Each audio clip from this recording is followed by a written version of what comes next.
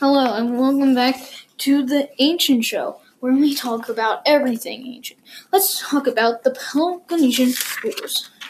These wars were from 492 BC and 449 BC. That's almost 50 years. So, who was battling in this? Persia and Greek city-states.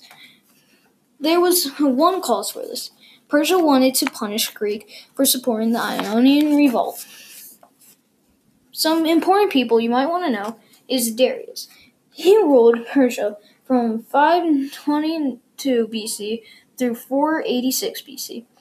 His son Xerxes ruled Persia from 486 BC to 465 BC. That's most of the war. Then there's also the oracle at Delphi.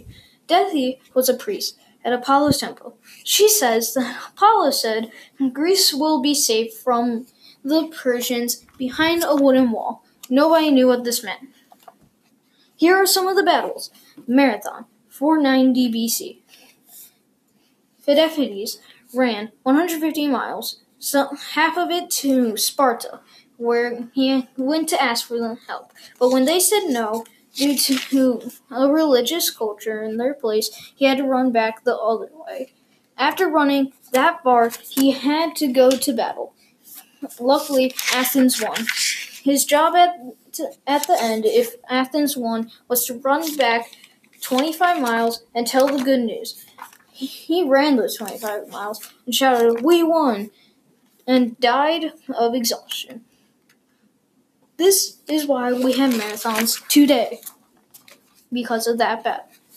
Third play, 480 BC.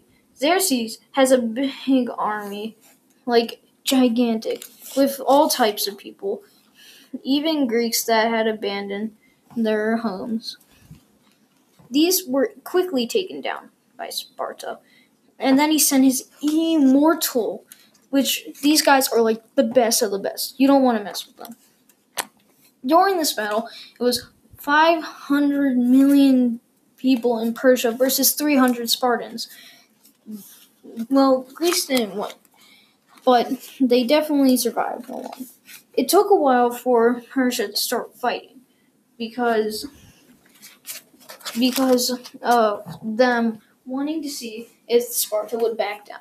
Well, Sparta never backed down. The reason why there's so little of them was because of the Olympics was going on, and they only had men with children and wives go out there to fight. So day one, Xerxes put out his best troops, his worst troops, all got failed. And then day two, he was stumped on what to do. He had no way to fight since his best troops were down. So then he handpicked some of the most famous warriors from anywhere that he has and had them. Sparta slaughtered them completely goodbye. Spartans never surrendered, but didn't win. It was too easy. A Greek trader decided to tell them, the Persians, how to get around them and how to fight them. This wasn't very fair. After they killed the last standing Spartan, they took the king and chopped off his head. Disgusting.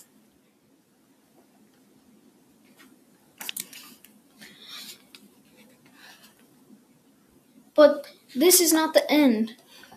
This gave Greek some time to prepare for the next invasion with the Salomons. So, on to the Battle of Salamis. This battle was a naval battle, and it involved ships crashing into each other. Persia's ships, since there were so many, got knocked over and hit all of the roads behind them, like dominoes. So let's just say that Athens decided to play some dominoes with them. Anyways, this was a win for Greece. Next to Platae, 479 BC. After the defeat, Xerxes needed to prove himself, but his army was destroyed by the navy. Well, In this one, he sent out all the warriors, and they lost. Thank you. This was a podcast by me, boys.